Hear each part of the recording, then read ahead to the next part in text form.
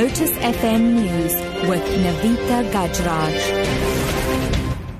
9 o'clock, good morning. A large group of community members from the Kennedy informal settlement are protesting and blocking the N2 freeway near Umgeni Road in Durban with burning tyres and stones. They complain of poor service delivery in the area. Police spokesperson Thulani Zwane says police are deployed in the area to monitor the situation. This morning, people were complaining of service delivery. As a result, they block off the road using burning tyres as well as stones. The police were called to monitor the situation.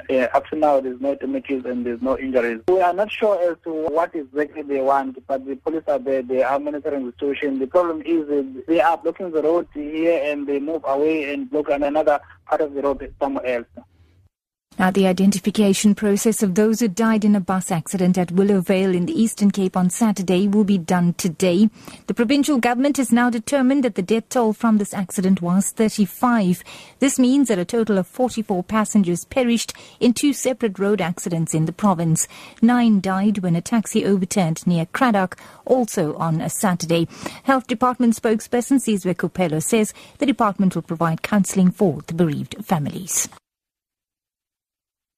In other news now, two groups with directly opposing views on race and selection are challenging the makeup of the Springbok squad for the upcoming Rugby World Cup in the UK. The Freedom Front Plus will hand over a petition to the British Embassy at 12 noon today, asking the UK government to take note of what the Freedom Front Plus calls political intervention in South African sport.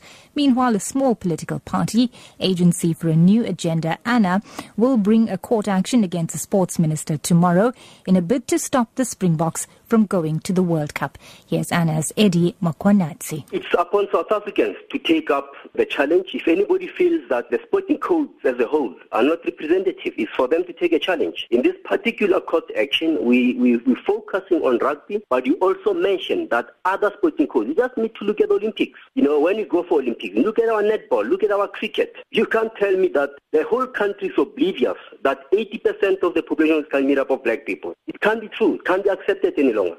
International news, and thousands of people have signed a petition urging protection for two sisters in India after a local council allegedly ordered them raped and paraded naked as a punishment after their brother eloped with a married woman.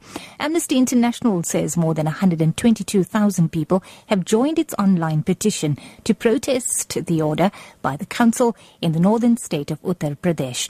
The sisters, aged 15 and 23, have filed a petition to the Supreme Court for protection. Police Chief Sharad Sachan says they know nothing about the order. And wrapping up, the American film director Wes Craven, famous for some of the best-known horror films, has died at the age of 76. He had been suffering from brain cancer. Craven has been accredited with creating the modern teen horror slasher genre. The BBC's Peter Bowes reports from Los Angeles. Wes Craven's iconic Freddy Krueger character terrified audiences in A Nightmare on Elm Street in 1984. The film, which Craven wrote and directed, went on to be a hugely popular and lucrative franchise. The Scream series, which spoofed the teenage horror genre, was also a box office sensation. Wes Craven was equally at home away from horror, directing Meryl Streep in Music of the Heart. In recent years, he'd been working in television, including a new Scream series for MTV.